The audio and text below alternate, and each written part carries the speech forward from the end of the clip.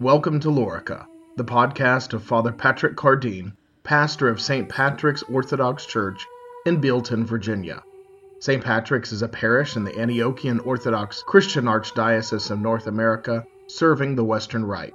Father Patrick is also the administrator of the Orthodox West.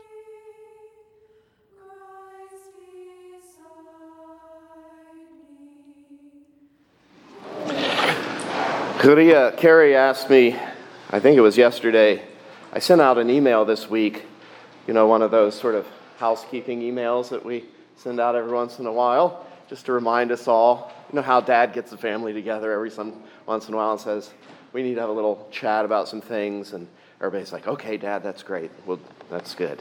Well, she said, did anybody respond to your email you sent out? And I said, no. Actually, there was one person always responds to my emails, and I don't know where she is. That's Bobby. She always responds to my emails.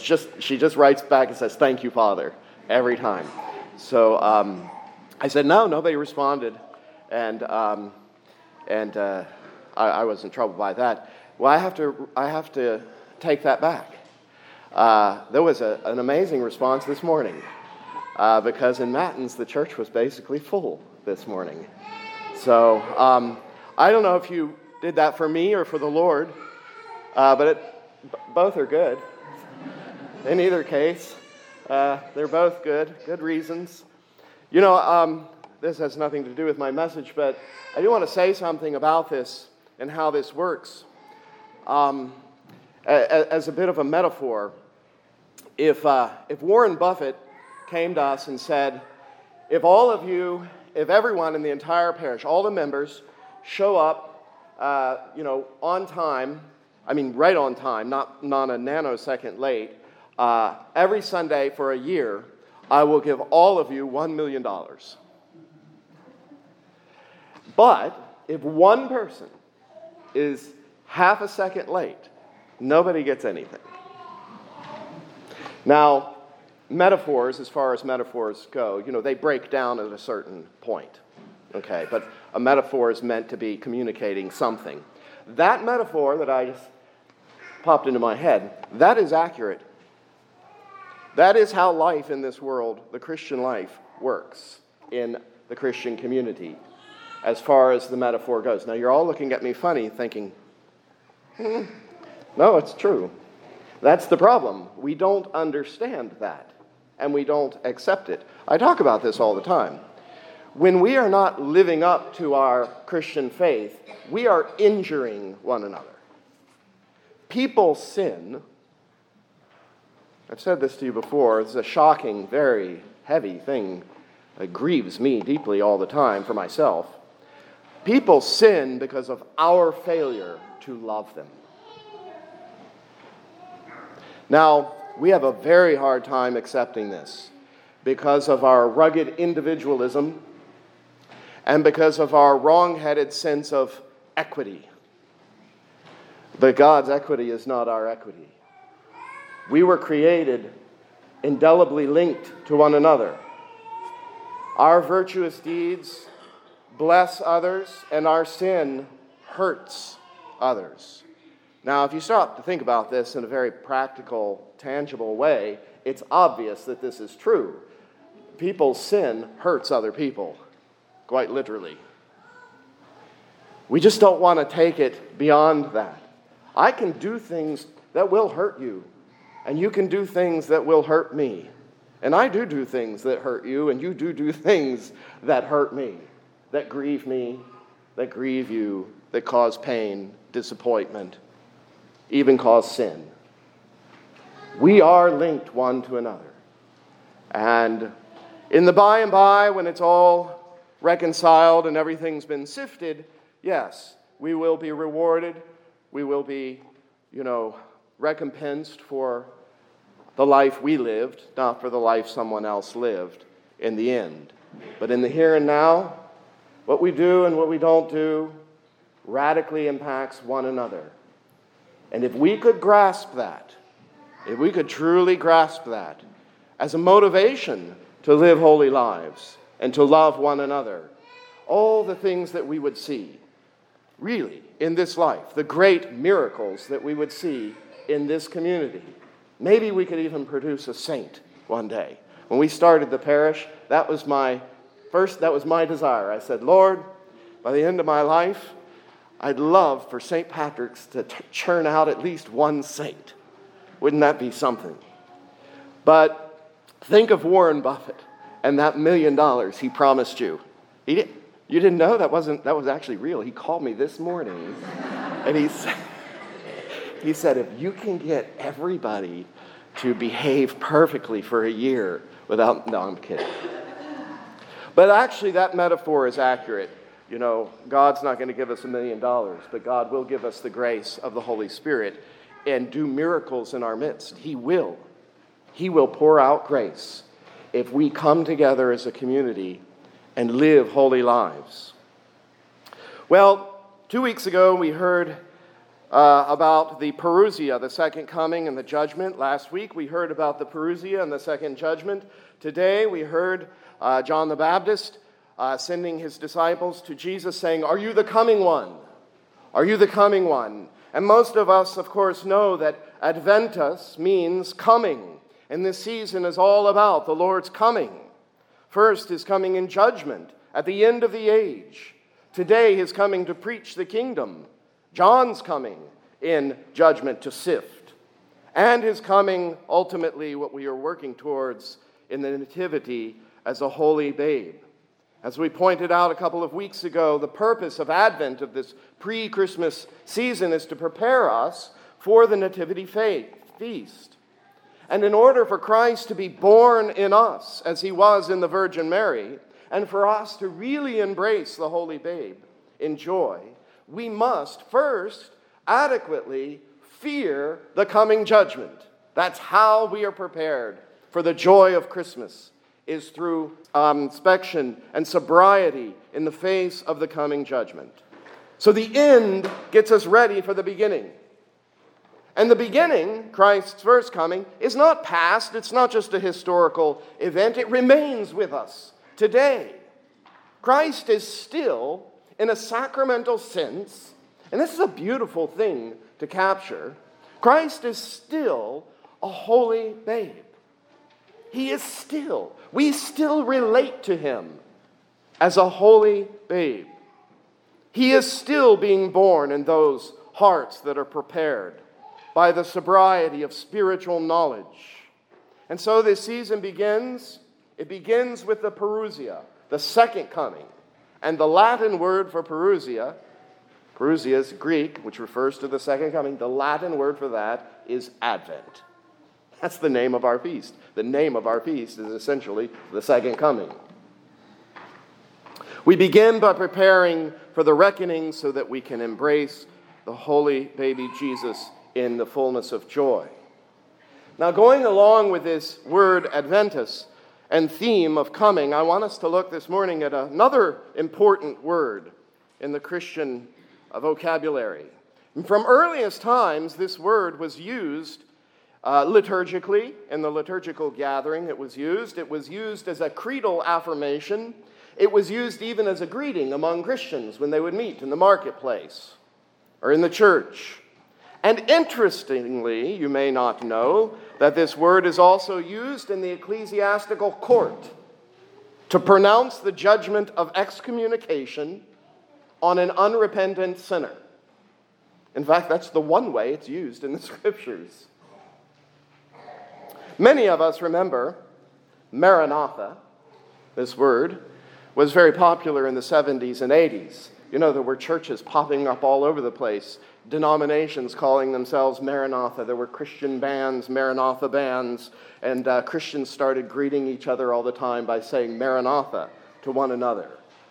It's an Aramaic word, and it's transliterated in the New Testament and in the Didache with Greek letters. And the meaning of the term, which we may all think we know, we sort of know it, but it is a little ambiguous because it can sort of mean two things, two different meanings depending on how the word is spelled out. It can be spelled out as one word, Maranatha, or it can have a hyphen, Maran hyphen Atha. And depending on how it's spelled out, it can mean two different things. It can be, first of all, a creedal declaration associated with the central claim of our faith that Jesus is Lord. That's the original, kerygma, the apostolic preaching creedal declaration, Jesus Christ is Lord. That's our faith in shortest terms. And Maranatha can mean the Lord has come. So Jesus Christ is Lord, the Lord has come. Very closely associated. But it can also be, which you probably are more familiar with, a cry of hope, a prayer, a plea looking forward to his return, in which case it means, Lord, come. Lord Jesus, come, or come, Lord Jesus. So it can even mean the Lord has come as a creedal affirmation, or come, Lord Jesus, as a prayer and a plea and a cry of our hearts. But in any case, both situations, Maranatha is connected to judgment and the reconciliation of all things, of bringing this creation to its final consummation, at which time there will be a sifting, and the things that are holy will remain, and that which is impure will be burned by fire and destroyed. In the Didache, which is a very important document from the first century, we read this: If any man is holy, let him come. If any man is not, let him repent. Maranatha, Amen. Maranatha, Amen. The Amen here tips us off that this is probably a liturgical phrase from the actual liturgy and the prayer of the church. But in this case, we see that Maranatha is associated with judgment, with a reckoning. Let the holy man come, let the sinner repent. Why? Maranatha. Whether we interpret this as let the sinner repent because the Lord has come, or let the sinner repent because the Lord is coming, in either case, they both work, right? In either case, the admonition is fueled by the Lord's coming. St. Paul uses the Aramaic term in his closing salutation in his first letter to the Corinthians. And in this case, the term is actually associated as it's a formula of ecclesial judgment. Let me read a couple verses to put it in context for you. This is the very closing salutation in his letter. He says, All the brethren greet ye one another with a holy kiss. The salutation of me, Paul, with my own hand. If any man love not the Lord Jesus Christ, let him be anathema, Maranatha. That's the phrase. You probably never actually paid attention to that. This is the only time it's used in the Scriptures as a couplet of judgment. Let him be anathema, Maranatha. The grace of our Lord Jesus Christ be with you. My love be with you in Christ Jesus. Amen. End of letter. If anyone among you love not Jesus Christ, let him be anathema, accursed, Maranatha. So, most of us might be surprised to find this term Maranatha associated with being excommunicated from the church. And yet, this is the primary way that the term is used in the Scriptures. And in the coming centuries in the early church, in the ecclesiastical jurisprudence of the church, anathema Maranatha. It's the standard formula, couplet, which pronounces the judgment of excommunication on an unrepentant sinner. And the force behind this judgment can be either because the Lord has come, you have not loved him, or the Lord is coming, so you better repent. Maranatha. This solemn formula of excommunication, anathema Maranatha, it's found in many early church documents. And I'm going to just read you two passages, one from the 6th century and the other one from a little bit earlier. The first one says, If anyone henceforth deceives a bishop in such a manner, let him be anathema Maranatha before God and his holy angels. The second one, brace yourselves, this is not in our 21st century cultural language. It may sound a little harsh to our ears. He who dares to despise our decision, let him be stricken with anathema Maranatha. May he be damned at the coming of the Lord. May he have his place with Judas Iscariot, he and his companions. Amen. Okay. So shape up. That last one, as I said, is a bit harsh to our modern ears. But I want to say, so that there's no confusion or nobody goes running out crying and in depression, these pronouncements of anathema maranatha that Paul pronounced also in the New Testament, these were always reversible. The entire point of this was to bring someone to repentance. Our God is a redemptive God, and the church is filled with love, even for the sinner. But the problem is, if the sinner doesn't repent, the sinner cannot be forgiven. Forgiveness is not just God's goodwill towards men. Forgiveness is actual the wiping out of sin because someone has received the forgiveness of God through repentance. So it's always redemptive. We desire the salvation of all people. But I would also point out that the church was never shy about issuing these stern warnings and judgments in order to bring someone to repentance. And this aspect of the church's ministry is dangerously being written out of our memory by what we hear today, much of the time. Anyway, my point for pointing out this formula of anathema maranatha is to show this strong connection between judgment, anathema, and the coming of the Lord, maranatha, whether it's a reference to his first coming or his second coming. In fact, as you begin to look at this and how it's been used, the ambiguity of the term maranatha, whether it's referring to his first or second coming, this very ambiguity is actually illuminating and helpful to us. In other words, why must we choose? Maybe it's better not to choose. The term actually means both. And when we take both of these things together, we actually understand what Advent is all about. We have to collapse his first and second coming into one illuminating theme.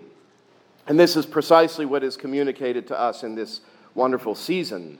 The Lord's comings, both his first and his second, should wake us up and dislodge us from our entanglements in this world, because we are aware of the coming kingdom and the sifting that will take place, the destruction of the tares, the gathering in of the wheat. We want to be the wheat, right? We don't want to be with the tares. We don't want to be with the goats. We want to be with the sheep. We want to be gathered in with the wheat into God's barn and filled with joy at his coming, not overcome with shame and dread. Maranatha, we cry. Come, Lord Jesus. And this plea is not ever separated from the cradle cry, the Lord has come. And yet we are looking forward. We live our present lives eschatologically. We live in the reality of our future salvation. Our final perfection, which is to come, is what is shaping us now. It's what's forming us and making us who we are. It is the resurrection of our elder brother, Jesus Christ, that we receive in the sacrament of his body and blood. Our reception of this bread of immortality is what is making us immortal in this very life. And as we keep this before our consciousness at all times, it makes us alert and circumspect so that we will not be unwise. We will not be caught with no oil in our lamps when the day comes. We will be alert. And that is what we pray for in so many of our prayers. What do we pray for? That we will have a holy death. We pray, we say, Lord, we do not want a sudden death. We want time to prepare.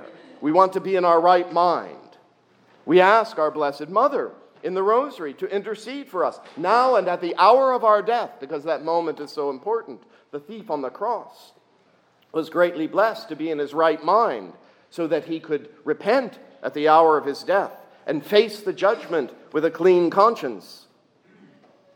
I think perhaps the strongest evidence for the stress of Maranatha being, come, Lord Jesus, is found at the very end of our scriptures. the very, very end, the very last admonition and plea, the final authoritative declaration we have in all of Holy Writ. It is in Greek, by the way, not Aramaic, but it is the exact same cry as Maranatha. We read in St. John's Revelation, chapter 22, at the very end, "He which testifieth these things saith, Surely I come quickly. Amen. Even so, come, Lord Jesus." This is the last word of the Bible. This is the bold cry of the Christian who is ready and desirous of the coming of the Lord.